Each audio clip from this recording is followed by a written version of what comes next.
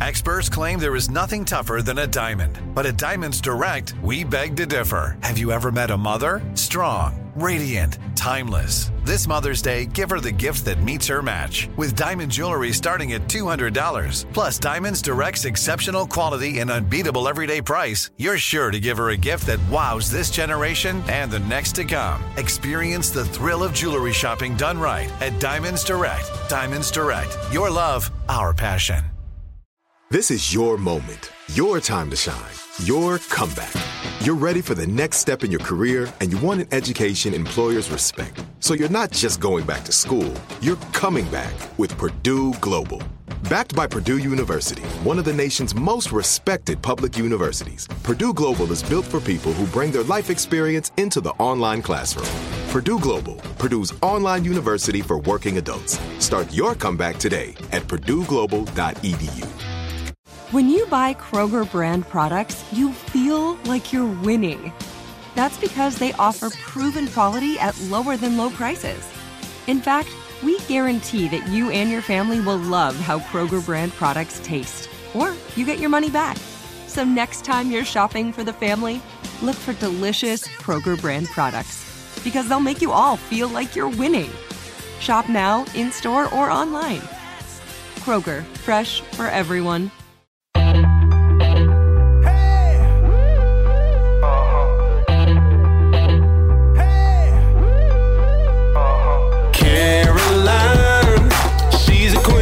Talking, hey, what's on your mind? She's getting real, not afraid to feel. Take a soul to soul, just let it flow. No one can do it quite like Caroline. It's time for Caroline. I'm excited to have you here, Nikita Karmen. I'm so excited to be here. You're so cool. You walked in and you're just cool. Oh, that is definitely not a word I would use to ever describe myself. Why not? I don't know. I've never considered myself a very cool person. I don't have like any cool hobbies. I guess writing music is cool. Yeah, being an awesome singer-songwriter is cool. True. That's like the coolest. Yeah, but it's just what you've always done, so you never thought it was anything probably. Yeah, and especially actually I definitely thought I was cooler before I moved to Nashville because you know, when you're like in Sydney or like where I lived in Sydney, no one else Australia. did it. Yeah. No one else did music, so I was like, I am like a unicorn. And then I moved to Nashville and I was like, I don't even want to tell people what I do when I get in like an Uber or something. They're like, what do you do? And I'm like, this is going to be the most like answer that I'm sure they get all the time. So what's better? Moving to Nashville, competing in the big leagues, not feeling like a unicorn, or in living, you know, in the middle of a cutthroat, hard industry, but still wonderful and amazing, but hard AF. Mm-hmm. In all the senses, emotionally, spiritually, physically, mentally, financially. Just like you have to give up so much to chase a dream. Oh, 100%. And especially you from Australia. So like what's better? Moving here and having a shot to be, you know, one of the best in the world, or being the best in your world in Sydney? That's a hard question. I'd love to hear you answer. I know. I mean, well, that was the thing. I actually never established myself in music in Australia at all. Like I played pubs growing up. I would play one pub 2 times a week for 3 hours, and my parents would come to every single one. Every Thursday night and every Sunday, my mom would come and sing like background vocals for like... Your mom sings? They used to be in a band together, my parents. Your parents. It was like the most 80s band of all time. So you grew up in a cool musical... Yeah. Were they like cool parents? Yeah, way cool. Like that's the... My like mom always tells me, she's like, I probably wouldn't have been friends with you in high school because I was way cooler than you. So like how cool are they? What are they like? Because I want to be a cool parent. I have a 3-year-old and I'm like, I want to know what the cool parents do. Yeah. I mean, I was not raised on any country music. I feel like that was the one rebellious act I had growing up, was finding Rascal Flatts and then forcing my parents to listen to that in the car. And they were like, I mean, you were raised, my dad's like British, so I was just raised on it was mainly Queen, just Queen over and over again. But also you got obsessed with Jewel. I did get obsessed with Jewel too. My dad actually, because he played guitar in the band that my parents had together, so he taught me a couple chords on guitar, and then Jewel was the first person that I started playing. I would play Hands by Jewel. I think that was the first song that I learned, and I do think that is why if anyone says I sound like anyone, they always like, oh, you kind of have like a dual thing. I'm like, that's probably how that happened. You know, that's a thing, because I feel like I heard this. I don't know this to be true, but I'm pretty sure it's true. Shay Mooney from Dan and Shay like was obsessed with Rascal Flatts and listened to Gary LaVox all the time, and he sounds so much like him. Yeah.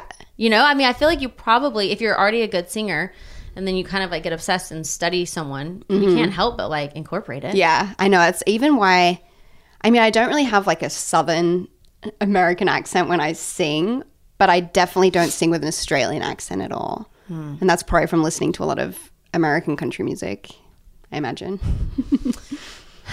So you're a 4 on the Enneagram. Yes. And we were just talking about how miserable that can be.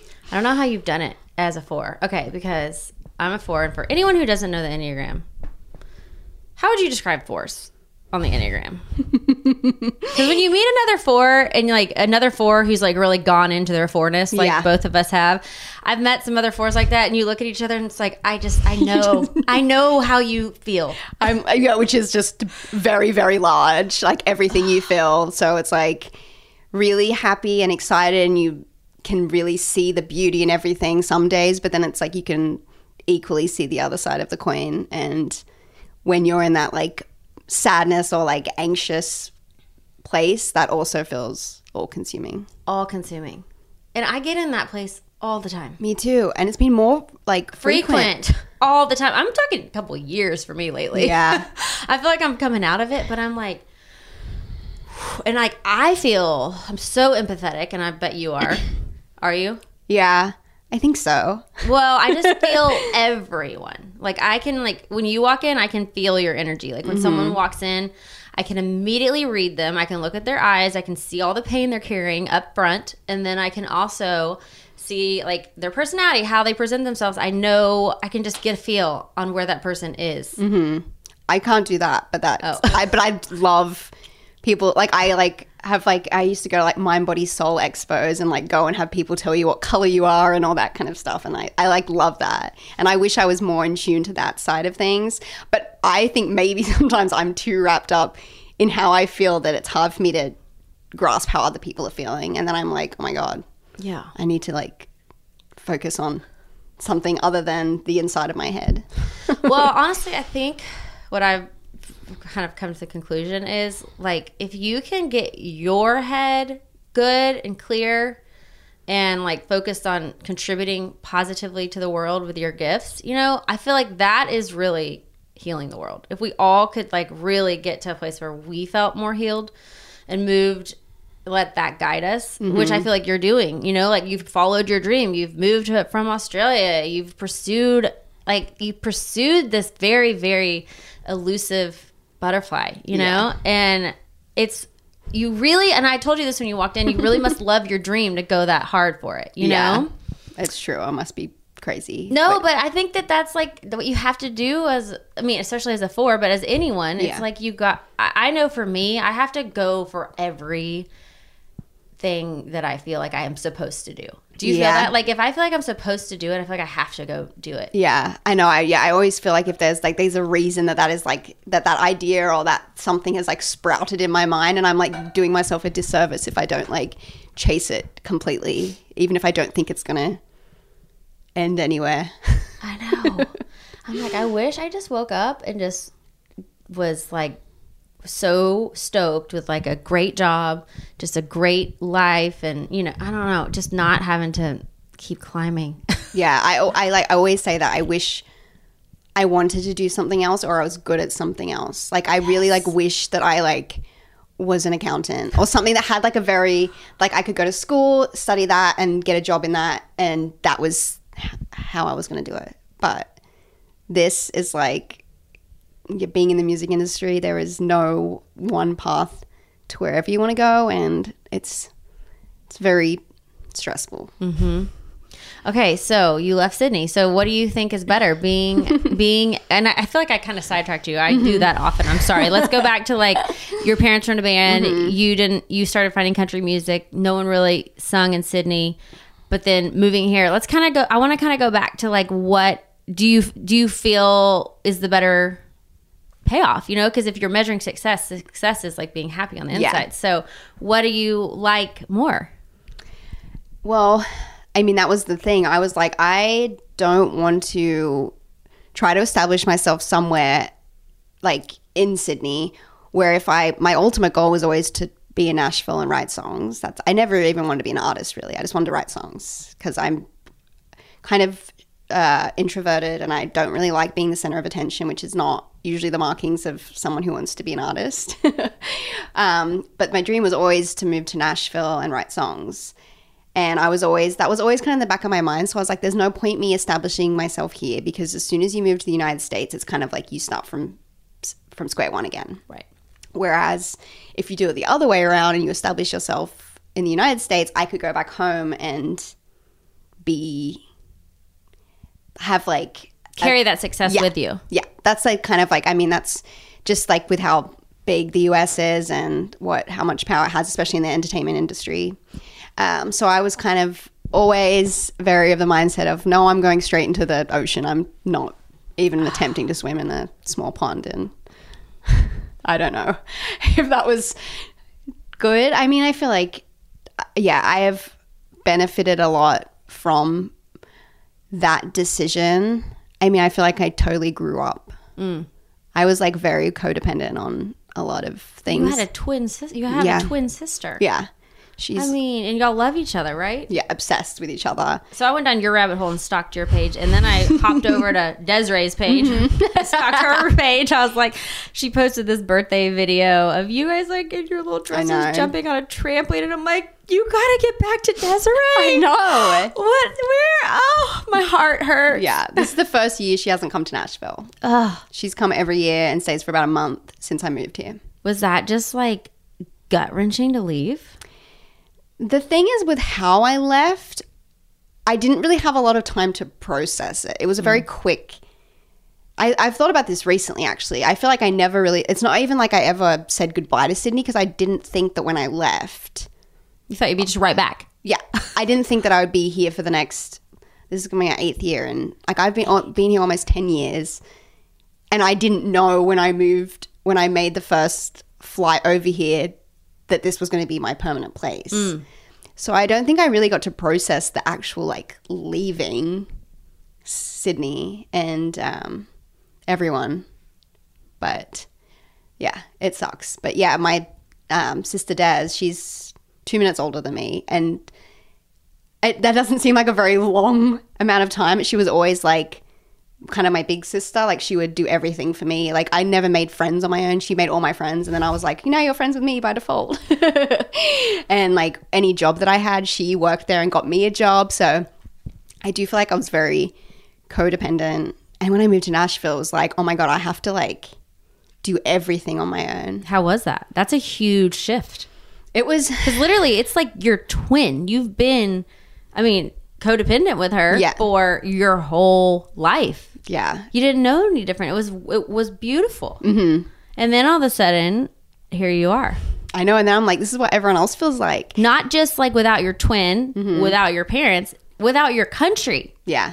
Whoa, you're stripped. And I didn't really know anyone when I moved here. How do you have that much balls? I honestly have no idea. And I have like diary entries I always keep. I don't know if you're probably the same way if you're an Enneagram 4. Right behind there's a whole row of diaries. Are you like terrified of like forgetting things? I'm like, I get terrified of forgetting anything that might be significant looking back on. Oh no, because I forget literally everything. But I like read through diaries when I first moved to Nashville, and it's very much like I am not staying here. And I don't really know what was the thing that kept me staying here at the start when it was... What do you think it is? Just like one more opportunity show up? Like maybe right when it was going to be time to leave, something came to make you keep staying? Yeah. Yeah, like I never considered myself to be a particularly resilient person. I think that's just because Enneagram 4, like I feel like any minor inconvenience or anything that like upsets me feels so huge, and like I can't rise above it, that I just never consider myself to be a resilient person. I totally get that. But now I do consider myself a resilient person because I was like... Because you've just actually done some really hard things. Yeah. And I'm like, I don't know like sometimes I look back at that version of me when I was 25 when I moved here, and I'm like, I don't know how that version of me came to life, but it did, I guess, at some point. And a bunch of different things had to happen for me to meet that version of me. And now like I can't. I'm not going to start crying. Cry. I love to cry. I'll cry with you. I'm always ready to cry. Let it out. Let it flow out. But yeah, and it's like crazy because I always think about it now, and I'm like, wow, I hope everyone gets a chance to like completely go out of their comfort zone. So they can bloom. So they can like meet that version of them that they didn't know existed. Okay, that's really good stuff, Nikita. I wrote a full song about it. What's it called? Own Roses. Oh. It was on my first album. But I wrote that when I was in a really bad place. I remember sitting at the piano and like bawling my eyes out writing this song. It's pretty much like the idea of it is like I grew my own roses. It wasn't easy at the start, but like it started with that I got the garden I deserved, but I had to go through all this shit. Sorry if I'm allowed to swear. Oh, yeah, cuss it up. I'm Australian. I Yes, swear all the drop time. it like it's hot. Just kind of about like that exact thing, I guess. It's like I never would have grown into the me now if it wasn't for all this bad stuff. But yeah, I wrote this in like a terrible place, and then I ended up putting it on my first album, and now it's like I think it's my second most streamed song, and people reach out to me all the time telling me like, oh my god, I needed to hear this song, like I've just started over, like I've gone through a divorce, or like I'm just like building this new life for myself, and it's really challenging, but I'm hoping it's gonna all be worth it in the end. And I'm like, that's like the exact reason why we do that I'm like, okay, I don't mind that I was in that place crying on my piano if it can end up helping somebody, I guess. You know what I see in your eyes? What? You've stayed pure. Like, you've probably lived a lot of life, and I'm sure some fucked up shit's gone down in the middle of it, but you have stayed pure in your heart. Like, your heart continues to be broken and get broken and feel deeply because you haven't let it get calloused up and all hardened up and armored up, and it's still wide open. Yeah, I know. Sometimes that's not a good thing, but I know. It's good for making art. It's bad for sometimes existing in the world every day. I feel that because you feel like an open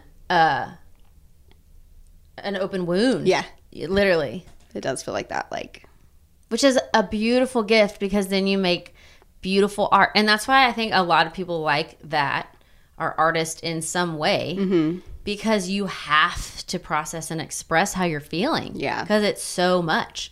Yeah, I can't imagine where I would put this if I hadn't found music early on. Because I know that even my mum always tells me, she's like, you always like the big, like I would be the one out of the kids that would have big tantrums and stuff like that. She's like, I think you always just had very big feelings. Yeah.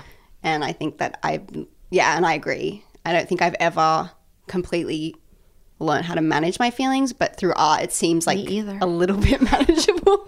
I have done everything you can do. I've done all the therapy. I've read all the books. Yeah. I've done retreats. I've literally like started a freaking podcast so I could talk to people and get in their brains and understand how to be happy and figure it out.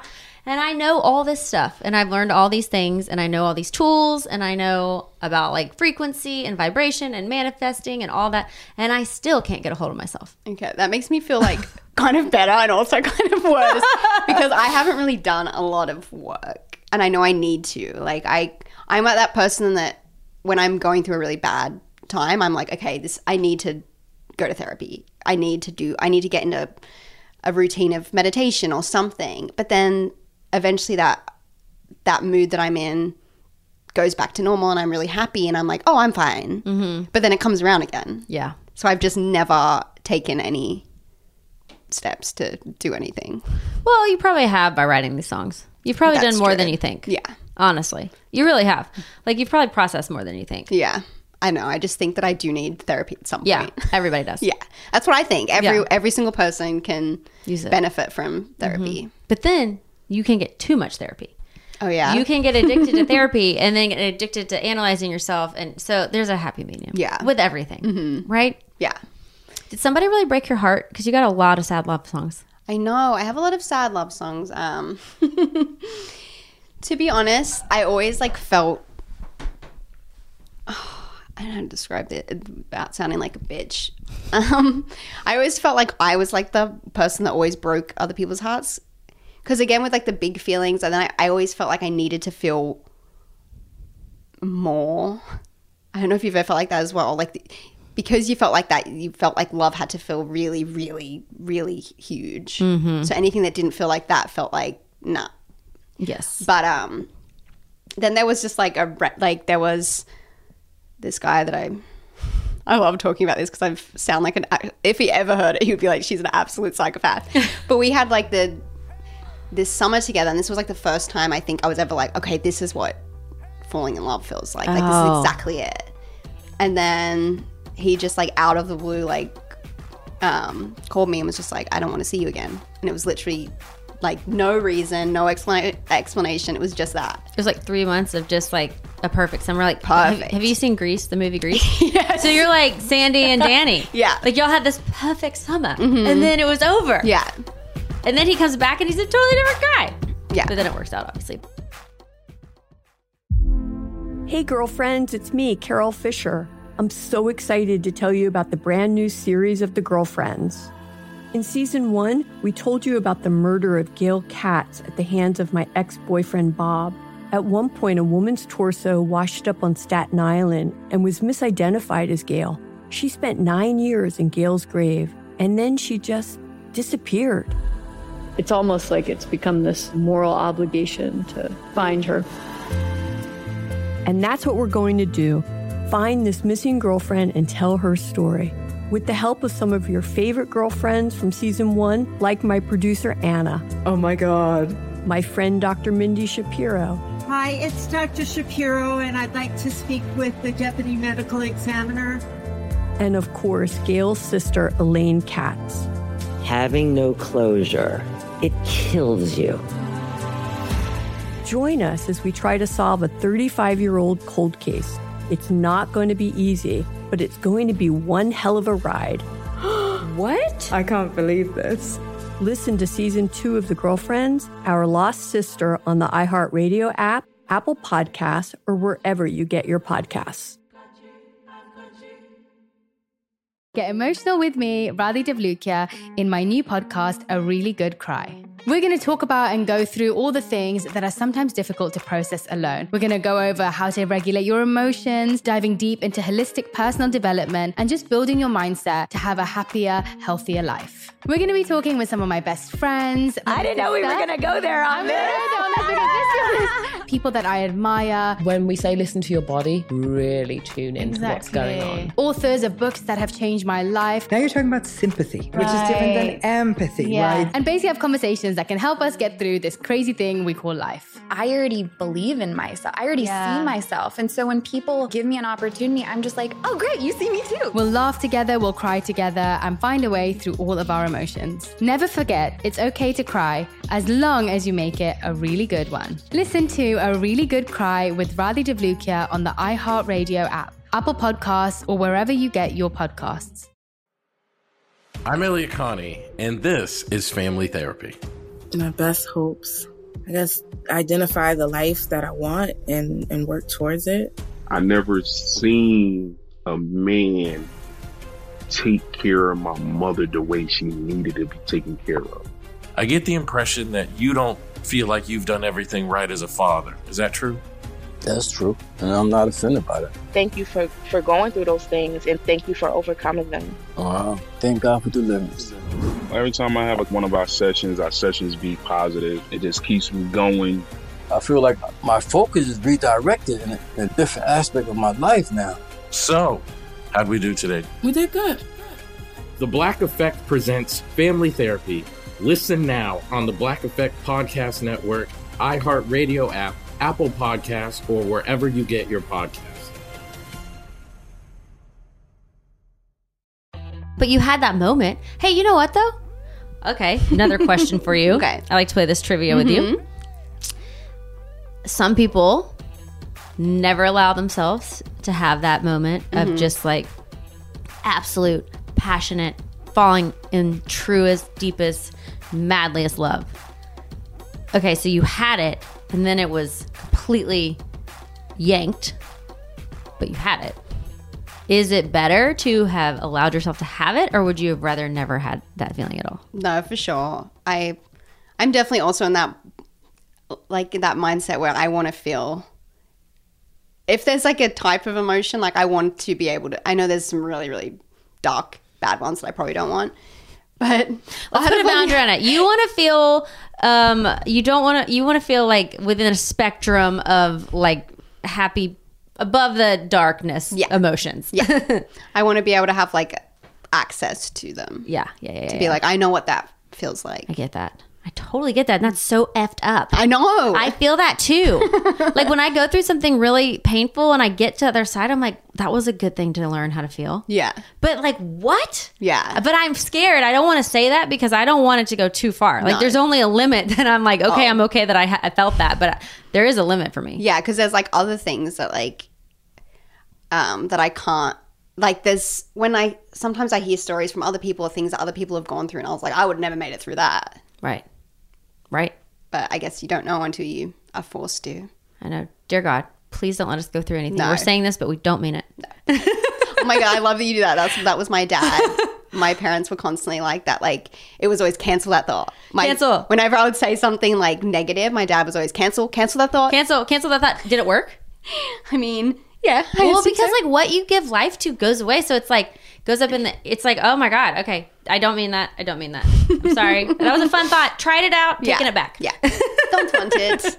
We only want to feel the good things now. Yes. I felt enough. My arsenal of feelings has been grown plentiful. We're good. And now I can just like, I can understand what other people are going through, but I don't need to live it. No. I can be there and support. From the sidelines. Yes. Yes. Okay. So what happened after you got your heart broke? Was that in Australia? Mm-hmm. Did that help push you to move? No. Then I like fell in love again, and then I had a very long-term relationship. It was like 5 years.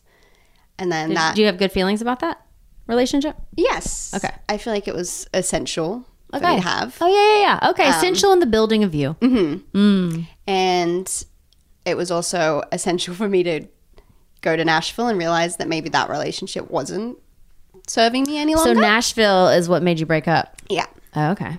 Which I think that there was like, now when I look back on it, there was like a couple of red flags and things that like we moved in together and then that was the worst our relationship ever was. Oh, and so we then moved you in realized after like 5 years and I was like, oh. This is not going to work.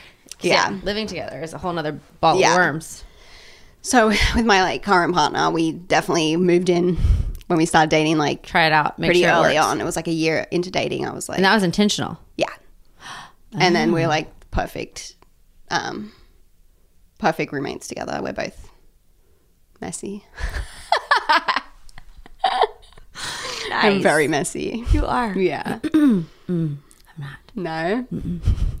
Messy in some areas of my life, but I don't know. I feel like maybe it's like trying to get a grip on my feelings. Mm-hmm. I'm like, if I can have my house in order, like I want to know what's in every drawer. Like I want to know where, I'm not saying it's perfectly in its spot, but like I go through periodically and like organize everything. Oh, I wish I was like that. I have like but no it's not because organizational. But it's trying to control my feelings. Like trying to get something in order. That's true. You know, because like if I have my messy house and I have a messy feelings and I live in this messy world, I'm like, I'm in just chaos. Yeah. Does that make sense? Yeah, 100%. And I feel like definitely when I'm in a bad mental state, the fact that I have a messy room and everything else, that definitely doesn't make me feel better. But I just like, it's not... Like, sometimes I don't even know that I'm leaving stuff everywhere or I don't know where anything is. Really? Yeah. What is that? Like, how do you not know? I was like... Where is your mind? I do think that I have some ADD. Yeah. And I know that... Well, I don't know that. I've never been actually diagnosed as that. But, like, there's, like, random symptoms, especially for women, because it's totally different. Things like you just don't close drawers. And that's, like, my thing. Like, I'll... walk into a room and I'll just have cabinet and I'll have left everything open. Interesting. And I don't even like remember. I'm like, oh, I don't know why I didn't like close black it. out? I don't know. It's just like, are you just like so lost in a thought? Yeah, I think that's what it is. Like when you get so lost in a thought, like the other thoughts just go away. Mm-hmm. I like have like a wheel turning all the time, and like every thought that I feel like is important, if I will get it when I realize it's an important thought, then it's a note in my phone immediately, and I have like this list, and then I have this OCD. It's not OCD, but then I'll check that list periodically to make sure I'm holding on to those really important thoughts. That's stressful. Yeah. That's not cool to do that. Like I need to not, but I mean, I'm so worried I'm going to drop some sort of ball. Yeah. I know. Do you just know it's going to work out? Do you keep lists? Are you OCD like that?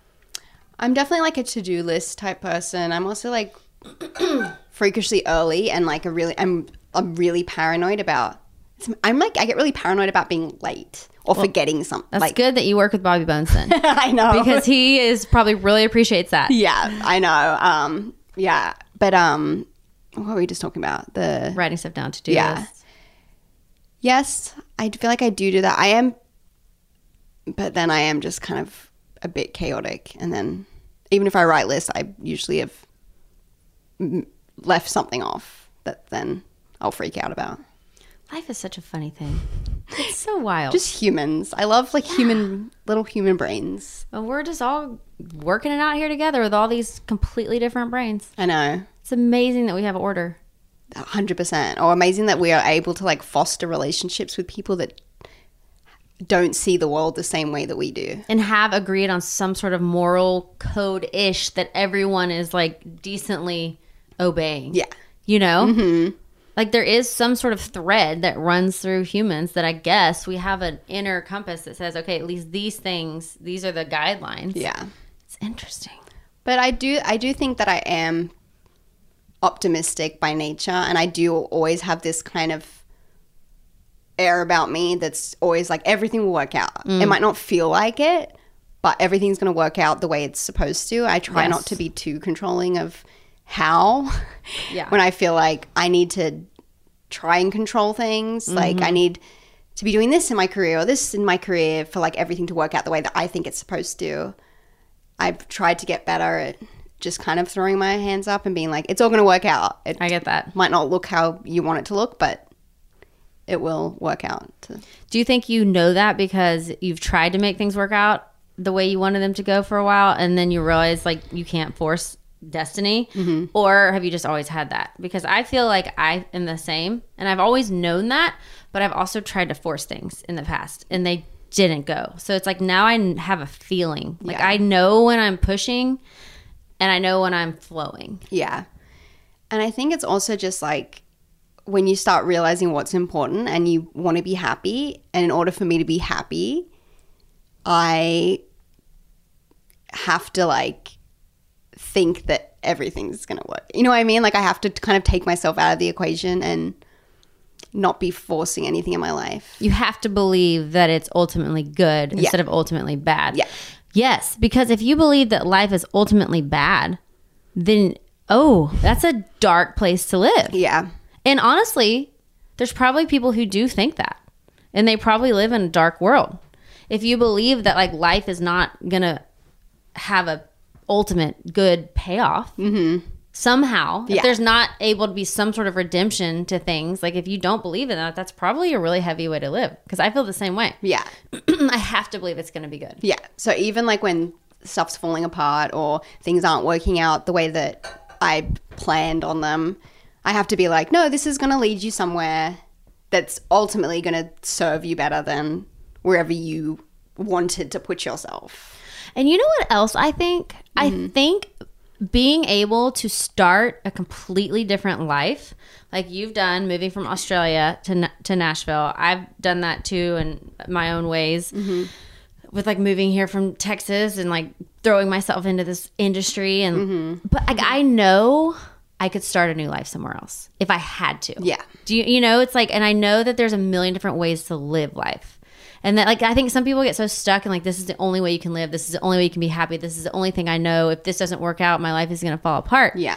But when you've actually, like, totally uprooted and like, ripped your life apart on your own, you know, it's like you know that you can build it again and survive, and that there's other ways to live and be happy. Yeah. And that there will be even blessings by doing that. And I think that's as well, like, when you are focusing on, like, knowing that it's such a, like, internal thing, like, happiness. I have to remind myself that I've started doing this practice recently, especially when I just felt like nothing was happening career-wise and all that kind of stuff.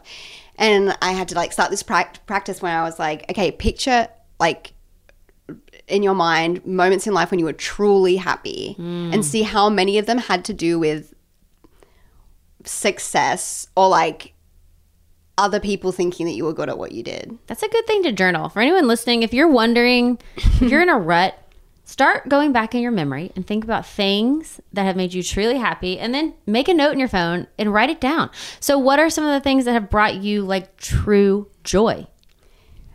Lots of it has to do with just being around people that I love. Like I have this memory of being back home for Christmas, and I was with my nephew and my parents and my sisters, and we're all in a pool and we're all just laughing about something. I can't even actually remember what it was, but I just remember like looking around at all like these people that I love and being so in the present moment that I wasn't thinking about anything else. Because in that moment, you all knew each other fully, loved each other fully, accepted each other fully, were enjoying something fun together with people that you fully were yourself with. Like, I think that's really magical, to be able to just be you with people you love and like take a break from the stress of life and enjoy a moment.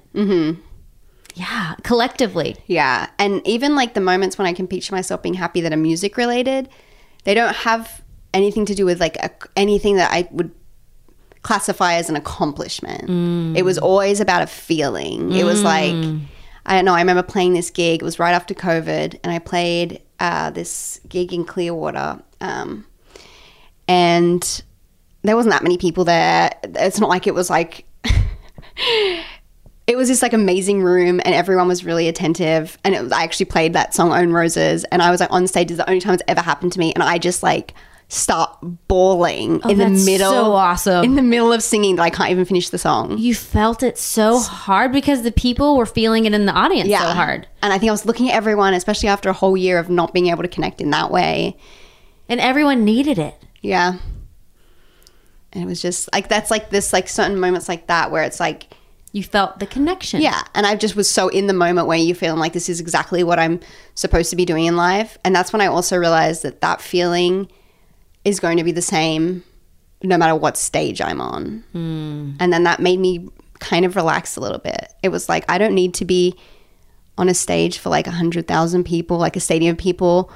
I can be in like I can sing in like a little wine bar for a handful of people. And as long as I'm in tune to that feeling is going to be the same no matter what. Honestly though,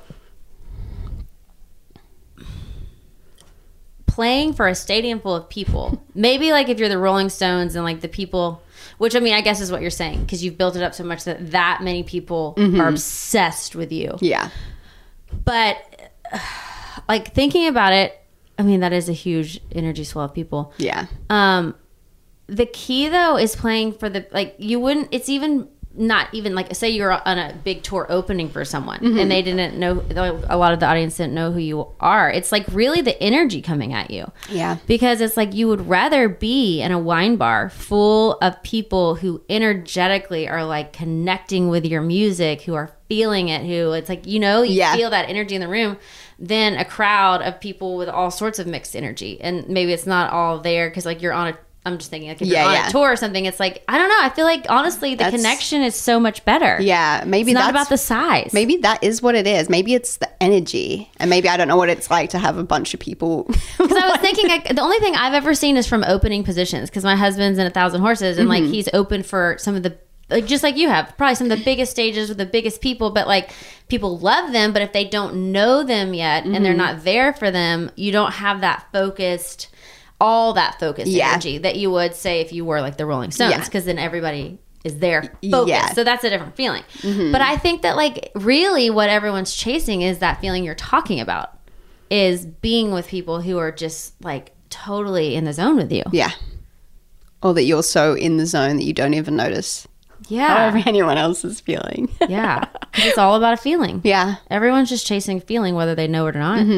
Even if people are just chasing money because they feel like they need it to be financially secure, success or whatever, you're chasing that because you want to feel safe. Yeah. you're feeling like it's the feeling of being safe, I guess is the exact. You want to be safe. I mean, I feel like now I'm feeling like every feeling we ever chase is just wanting to feel safe. If this is going back to like our like caveman days. I think it's wanting to feel safe and it's wanting to feel seen. Yeah.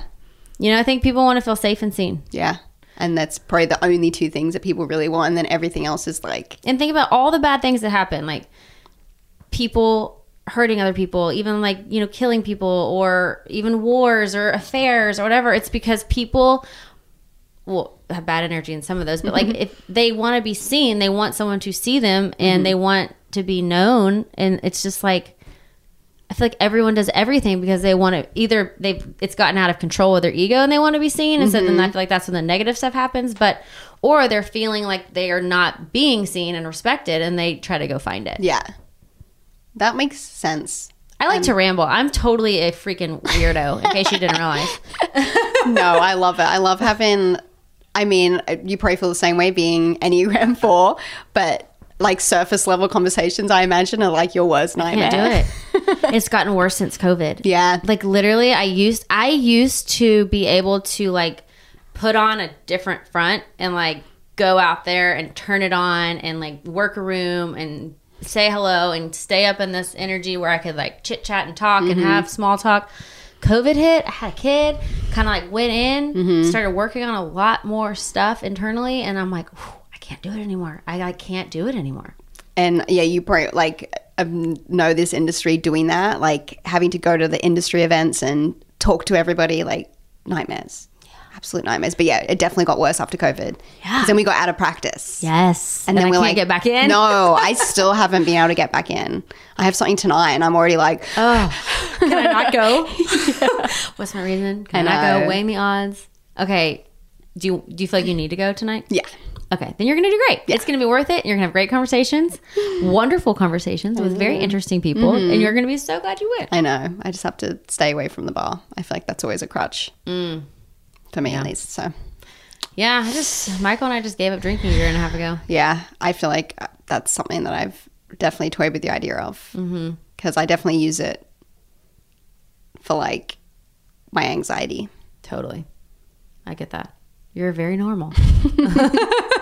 I think it also comes from being quite introverted. And it's not like I feel like awkward. I mean, I kind of do in social settings that I'm like, this is going to make me more fun. Right. And then it's like, that's not a good reason to do this. Right. To try and alter your... I know. Like how you are naturally. But it's hard to... It's hard to be natural. Yeah, I know. In any sense of the word. You know? Yeah, and that's the funny thing. It's like when we talk about that, we all just want to be seen, but then we also... change everything about ourselves and alter ourselves in all different ways. Yeah. And we're just trying to figure out what version we want to be seen. Because like, I know I try on a different personality every day. I do. Yeah. And yeah, that's the thing. Or it's also like how we want to be seen, to how we think other people want to see us.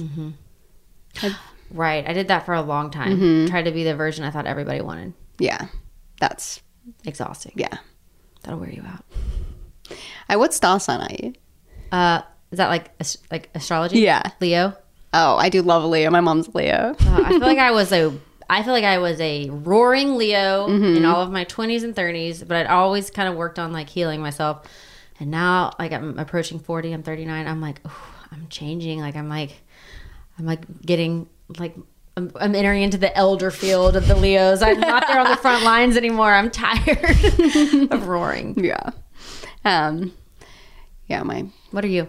Scorpio. Oh, y'all are spicy. And I think that has like I do think I'm quite good at staying true to who I am. Like kind of have that energy of like, if you don't like me, then it's fine. Yeah. I don't care. But then I also... Do you really not care, or do you care if people don't like you? I think it depends on the person. I get that. And I also think it depends on like a situation. Like I feel like it's very hard to offend me. I'm not going to get offended over like anything, but I just like people to be upfront. Even if people like don't like what I do, I prefer someone to be like, it's not my cup of tea. Hey girlfriends, it's me, Carol Fisher. I'm so excited to tell you about the brand new series of The Girlfriends. In season 1, we told you about the murder of Gail Katz at the hands of my ex-boyfriend Bob. At one point, a woman's torso washed up on Staten Island and was misidentified as Gail. She spent 9 years in Gail's grave, and then she just disappeared. It's almost like it's become this moral obligation to find her. And that's what we're going to do. Find this missing girlfriend and tell her story. With the help of some of your favorite girlfriends from season 1, like my producer Anna. Oh my God. My friend Dr. Mindy Shapiro. Hi, it's Dr. Shapiro, and I'd like to speak with the deputy medical examiner. And of course, Gail's sister, Elaine Katz. Having no closure, it kills you. Join us as we try to solve a 35-year-old cold case. It's not going to be easy, but it's going to be one hell of a ride. What? I can't believe this. Listen to season 2 of The Girlfriends, Our Lost Sister on the iHeartRadio app, Apple Podcasts, or wherever you get your podcasts. Get emotional with me, Radhi Devlukia, in my new podcast, A Really Good Cry. We're going to talk about and go through all the things that are sometimes difficult to process alone. We're going to go over how to regulate your emotions, diving deep into holistic personal development, and just building your mindset to have a happier, healthier life. We're going to be talking with some of my best friends. I didn't know we were going to go there on this. People that I admire. When we say listen to your body, really tune into what's going on. Authors of books that have changed my life. Now you're talking about sympathy, which is different than empathy, right? And basically have conversations that can help us get through this crazy thing we call life. I already believe in myself. I already see myself. And so when people give me an opportunity, I'm just like, oh, great, you see me too. We'll laugh together, we'll cry together, and find a way through all of our emotions. Never forget, it's okay to cry, as long as you make it a really good one. Listen to A Really Good Cry with Radhi Devlukia on the iHeartRadio app, Apple Podcasts, or wherever you get your podcasts. I used to have so many men. How this beguiling woman in her 50s, she looked like $1 million, with 0 qualifications, she had a Harvard plaque, tricks her way past a wall of lawyers and agents. She's got all of these Maseratis and Bentleys all in the driveway. Is it like a mansion? Yes, it's a mansion that this queen of the con uses to scam some of the biggest names in professional sports out of untold fortunes. About $6 million. Approximately $11 million. Nearly $10 million was all gone. Employing whatever means necessary to bleed her victims dry. She would probably have sex with one of her clients. Hide your money in your old rich man, because she is on the prowl. Listen to Queen of the Con, Season 5, The Athlete Whisperer, on the iHeartRadio app, Apple Podcasts, or wherever you get your podcasts. What if someone you really care, really want their approval of, comes up to you and says, Nikita, you're not my cup of tea. That's gonna burn a little bit. Yeah. But you gotta go, okay. Yeah. But then I also then I'm also in the mindset of that I think that we should be constantly trying to improve ourselves. I don't think it's like that thing of take me or leave me. This is how I am. I'm not changing. It's no, there's parts of me that definitely need some adjusting. I'm not perfect, and there's parts not true. Not true. You are perfect. You know what I mean? I want to continue to be better as the years pass. So I definitely would welcome constructive criticism and would want to change parts of myself. But you know what's great though? If being the true artist that you are and making art from your truest place in that moment that you're in, it really kind of gives you protection from what people say, because if you gave it everything that you had and you tapped into what was flowing out of you and got it expressed as best as you could, then that's the art that was supposed to be made. Yeah. So, if someone, and I feel like I've really gotten more certain in that as the older I get, because it's so easy to chase things and try to follow a trend or try to be like this person because they're having success or whatever. But really, all the people that are starting the trends and having the success are the ones that are able to tap in to the true art that's coming out of them, whether other people like it or not. And I feel like you do a really good job of that. Thanks. So it kind of like does give you that protection against like what other people say, because it's like, no, I listened to my art and I did what my art told me to do. I know. I do think that I feel like I've been in a bit of like a negative spiral of the last I don't even know how long it's been a minute, but I've definitely been in that mindset of like, I don't think that anyone thinks that I am good at what I do. I think you're good at what you do. Thank you. But then it does give me some comfort, because I'm like, but I can't do this, like I don't know how to do it, make music or do what I do any other way. Right.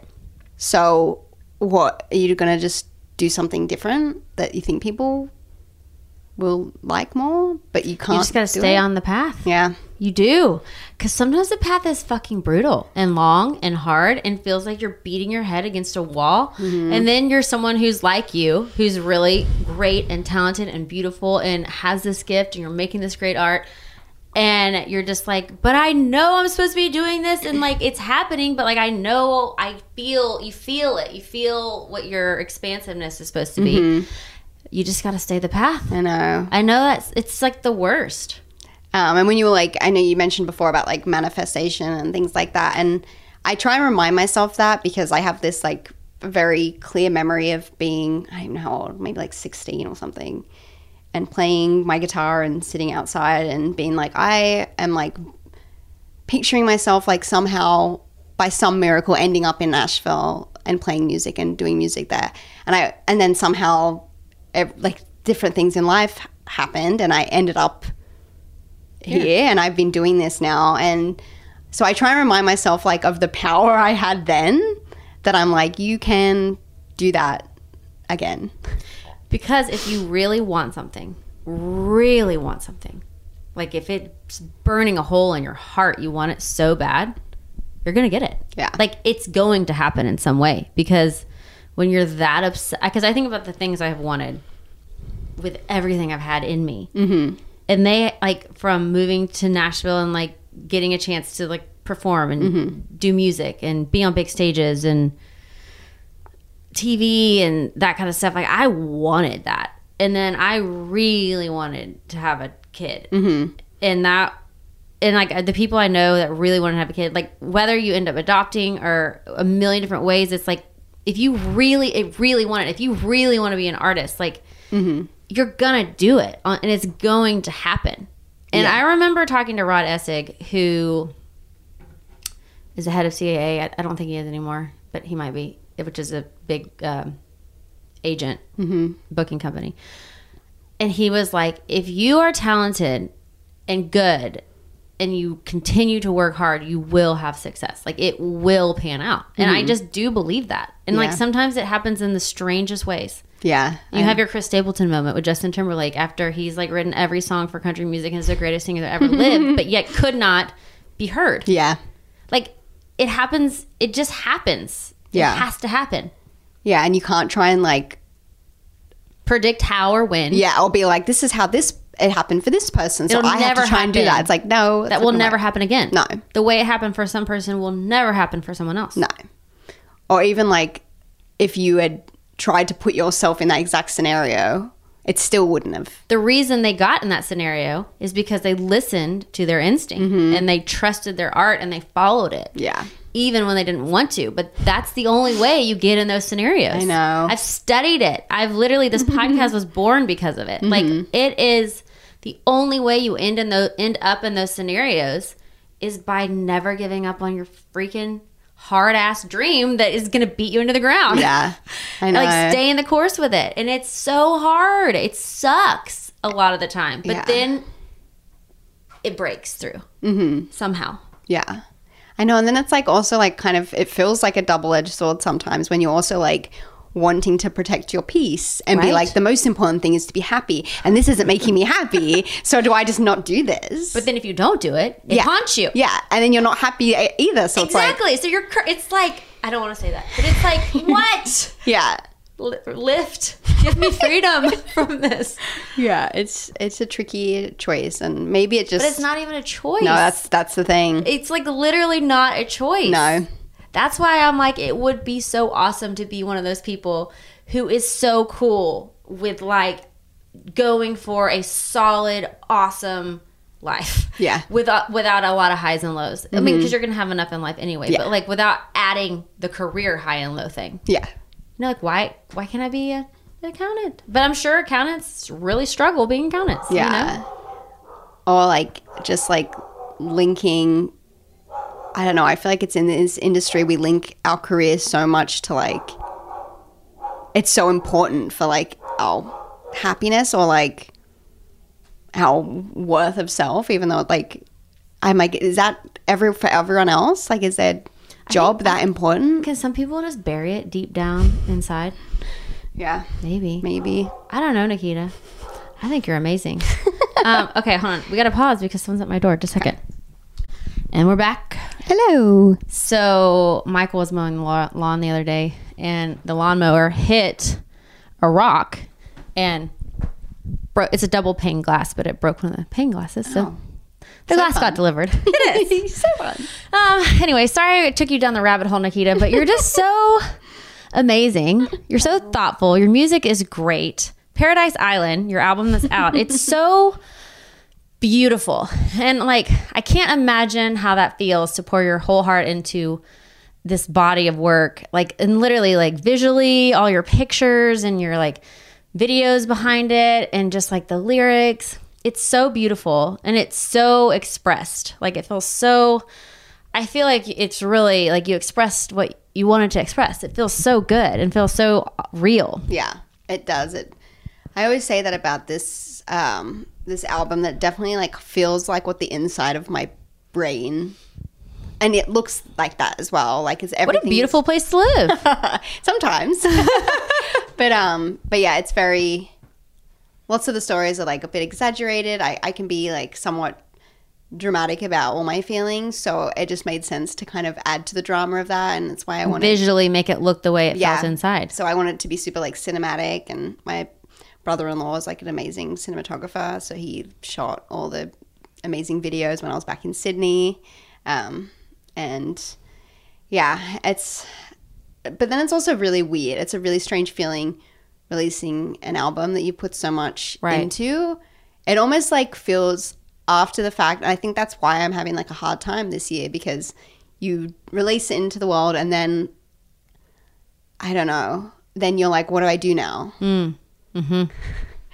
It's like almost like I remember like the day it came out, the morning it came out, I woke up and I was sitting in bed and I was like, I feel so sad. And I was like, why do I feel like so empty about just like releasing something that I like have poured my heart? Maybe that's it. Maybe you pour so much into it and then maybe because it was just yours. Yeah. You know, it was just yours. It was all of you wrapped up in this beautiful work of art. And it really belonged to you, and then you let it go, and now it's everyone's. Yeah, and you can't hold it close like that anymore. You can still hold it; it's still yours, but like you can't like hug it like you used to be able to. Yeah, I know. So it's like it's a really weird feeling because it's like equal parts of like I'm really proud and happy now that this like something that didn't exist in the world now exists, and other people get to take it and add it to their lives. And that's a cool way of looking at it. Something that didn't exist now exists. You made something out of nothing. I think about that all the time. And I think about like what we're doing right now. We're deciding that this conversation is going to have some valuable stuff in it. And we're going to like really get into some stuff that's going to be good for people to hear. Yeah. And we're creating something then that's going out in the world that didn't exist prior to us meeting here. Yeah.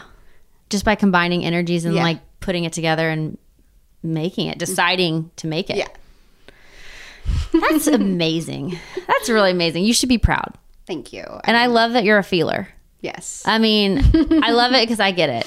I mean, I hate it for you, but then I also love it for you because it is powerful. Yeah. And it is like beautiful when I do think it is beautiful to be able to feel everything. Right. A lot. It is. It's also awful. Yeah. But yes, I know. But back to the beautiful part. It's beautiful that you're able to feel your way into making this amazing album, Paradise Island. I love the whole title of it, the whole thing. I want to move to Paradise Island. I know. It is, that's kind of also, I feel like I escaped to that place when I made the album, and it was really important for me to have, I don't know, I felt like a little bit lost, especially after COVID and everything else that happened, and it was really, I needed somewhere to escape. And why can't you make your own reality? Yeah. Like, why do we have to live in this reality that's been made for us? I know. Like, someone made this reality. Mm-hmm. Why can't you make Paradise Island reality? Yeah. You did. You made it. Yeah. And anyone can go by listening. It's true. So, yeah, I'm really happy, and I like saying that. I'm really happy after I was just like, I was so sad when I released it. I know. We feel crazy. It's fine. Don't worry. I think you're totally on track. I'm definitely in a better mood today. I think this helps. Maybe I don't have... You kind of look like Shania Twain, too. Do I? Julianne Hough, Shania Twain. Sorry. I've never gotten Shania Twain before. I love doppelgangers so much that I love if anyone tells me I look like somebody. Mm-hmm, mm-hmm. But I also have an identical twin sister, so it's usually we just looked like each other. Yeah. Oh, Desiree. Man. I love that you know her. I just love y'all's bond. I'm literally like, are you going to get back to her? I need you to. Yes. One day. Christmas, I'll be back. Okay. But this is going to be the longest we've ever spent apart. It was good for y'all to have a break.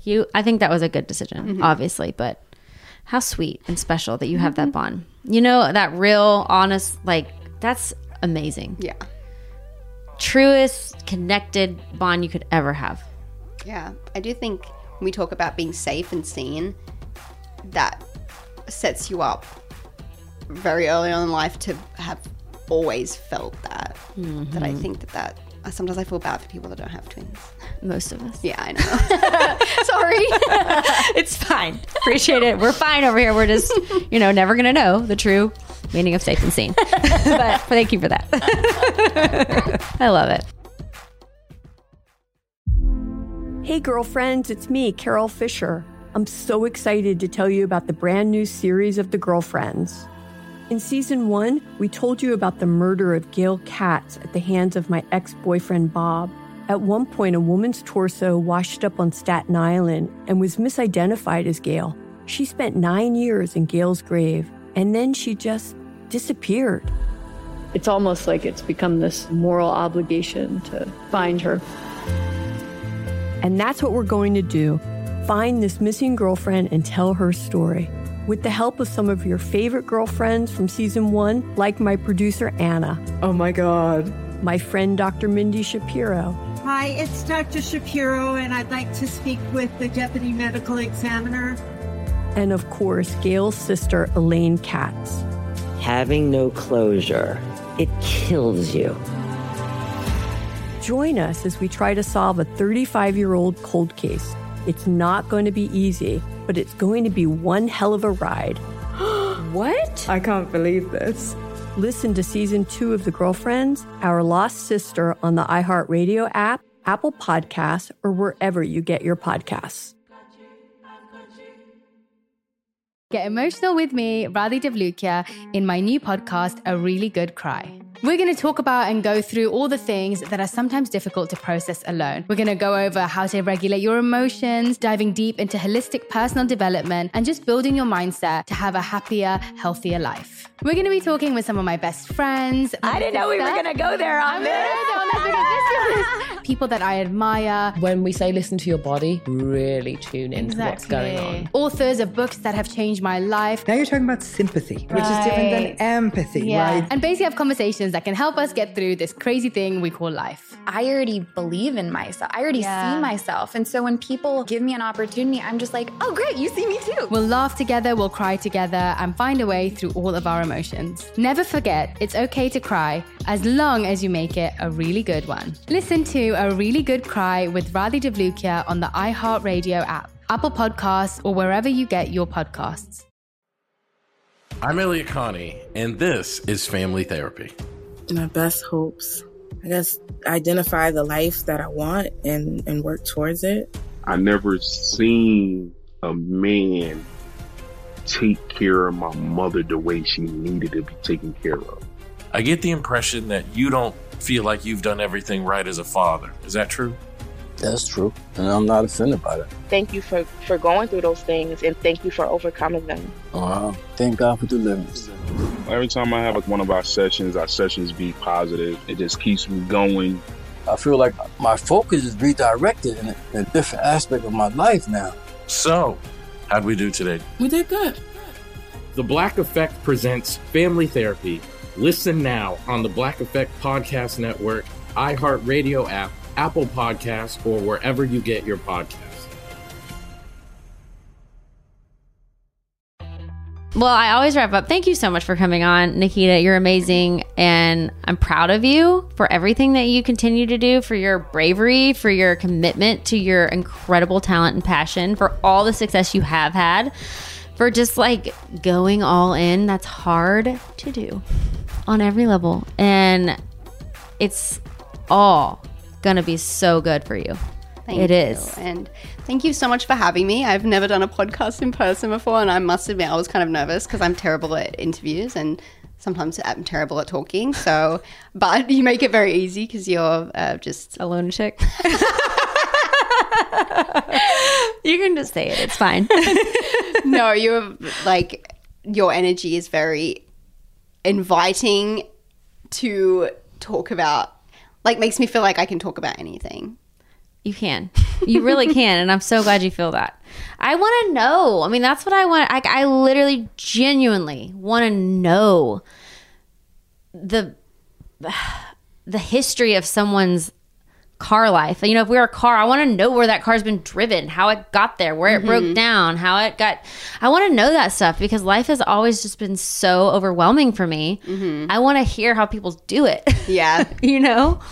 I know, even if we can't like follow that same path, it's still like, okay, I just want to know that everyone's on it. Yeah. I guess, yeah, I want to know everyone's having a hard time. Because I'm having such a hard time. But like, hard time in the sense that it's hard, but it's also wonderful. Yeah. That no one just has this smooth road.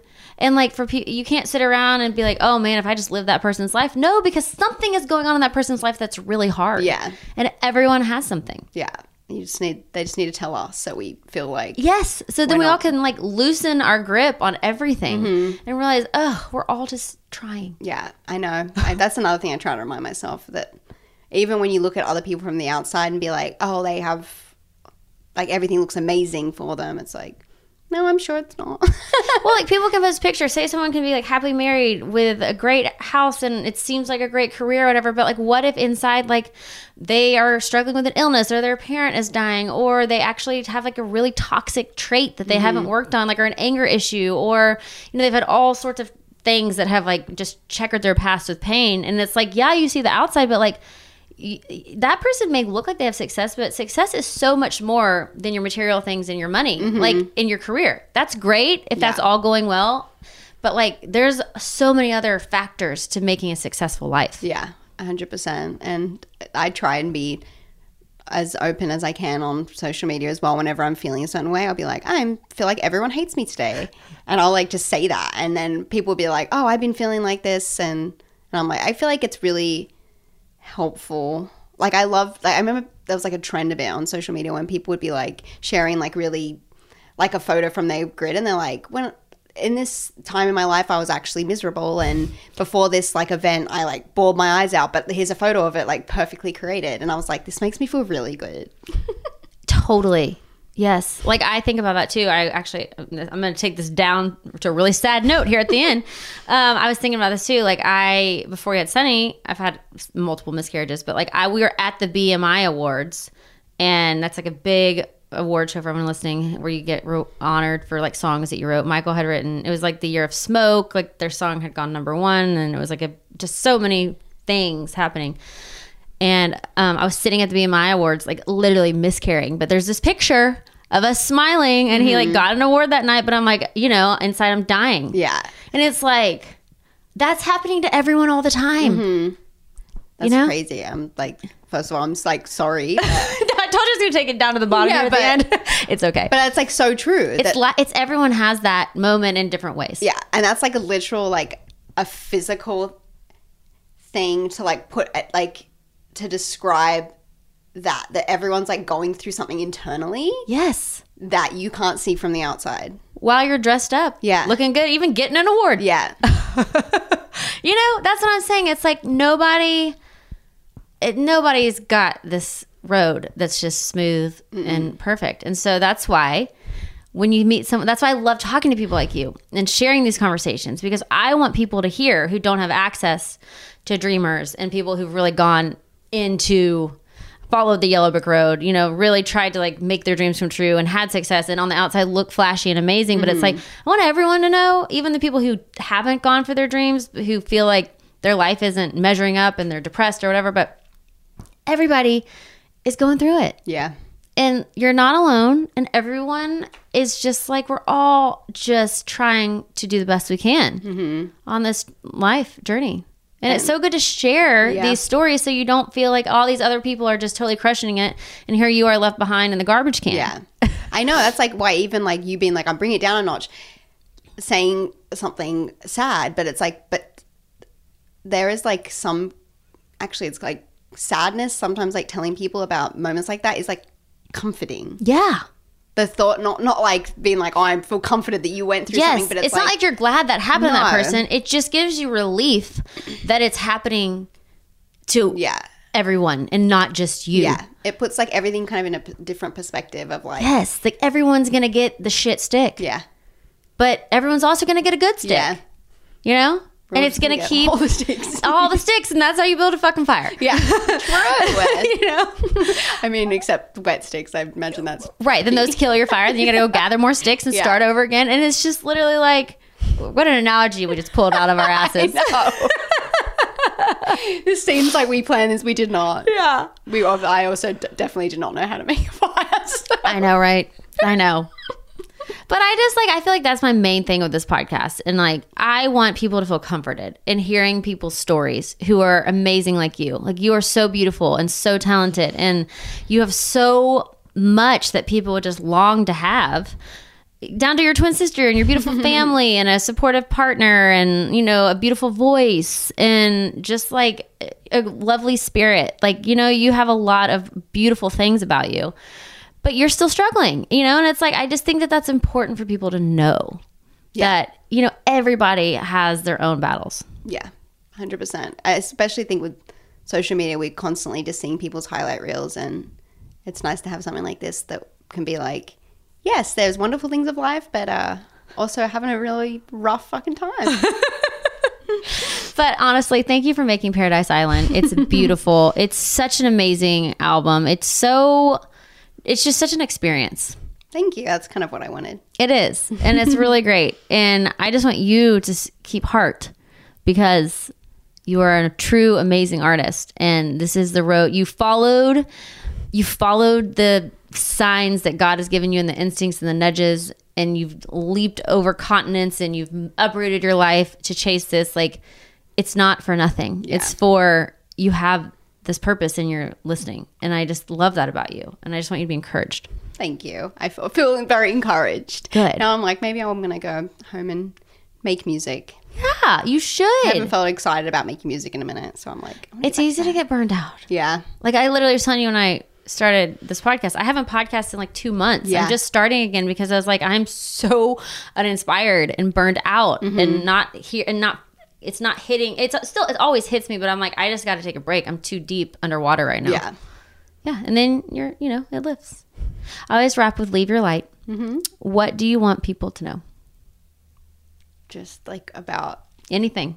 First thing that comes to mind. It's so open-ended. Okay. I guess it's that and if you're going through a hard time, then that won't last.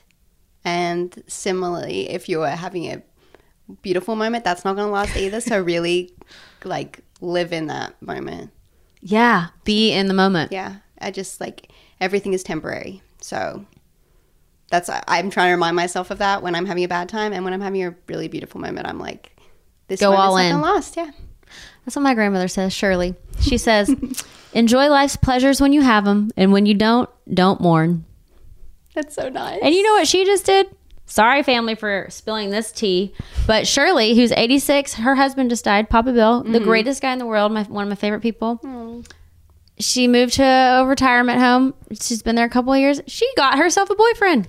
I'm like, Shirley. It's never going to replace her husband. It's not like that. It's just a companionship. But I'm like, enjoy life's pleasures when you have them. And when you don't mourn. I mean, if your love of your life dies and you move to a retirement home, get yourself a companion. Yeah. Like, make the best of your life. Mm-hmm. And when it's sad, be sad, and then make the best of it again when you can. Yeah. I love that. Just had to wrap up with Shirley. Thank you so much for coming on, Nikita. Where can everybody find you? You can find me everywhere, like music-wise. I'm on all the platforms. On social media, I am at Nikita Karmen. I know that it's hard to understand what I'm saying with my last name because I don't pronounce R's because I'm Australian. But yeah, that's like on Instagram and TikTok and everything. You can find me at Nikita Karmen. Nikita Karmen. Karmen. Thank you so much for coming on. Paradise Island, y'all. Check it out. You're the best. Bye. Hey girlfriends, it's me, Carol Fisher, back with another season of the global #1 podcast, The Girlfriends. Last time, we investigated the murder of Gail Katz. This time, we're uncovering the identity of the woman who was buried in Gail's grave for a decade before she disappeared. Join me and the rest of the club as we tell her story. Listen to Season 2 of The Girlfriends, Our Lost Sister on the iHeartRadio app, Apple Podcasts, or wherever you get your podcasts. Get emotional with me, Radhi Devlukia, in my new podcast, A Really Good Cry. We're going to be talking with some of my best friends. I didn't know we were going to go there on this. People that I admire. When we say listen to your body, really tune into what's going on. Authors of books that have changed my life. Now you're talking about sympathy, which is different than empathy, right? Never forget, it's okay to cry as long as you make it a really good one. Listen to A Really Good Cry with Radhi Devlukia on the iHeartRadio app, Apple Podcasts, or wherever you get your podcasts. Imagine you're a fly on the wall at a dinner between the mafia, the CIA, and the KGB. That's where my new podcast begins. This is Neil Strauss, host of To Live and Die in LA, and I wanted to quickly tell you about an intense new series about a dangerous spy taught to seduce men for their secrets and sometimes their lives. From Tenderfoot TV, this is To Die For. To Die For is available now. Listen for free on the iHeartRadio app, Apple Podcasts, or wherever you get your podcasts.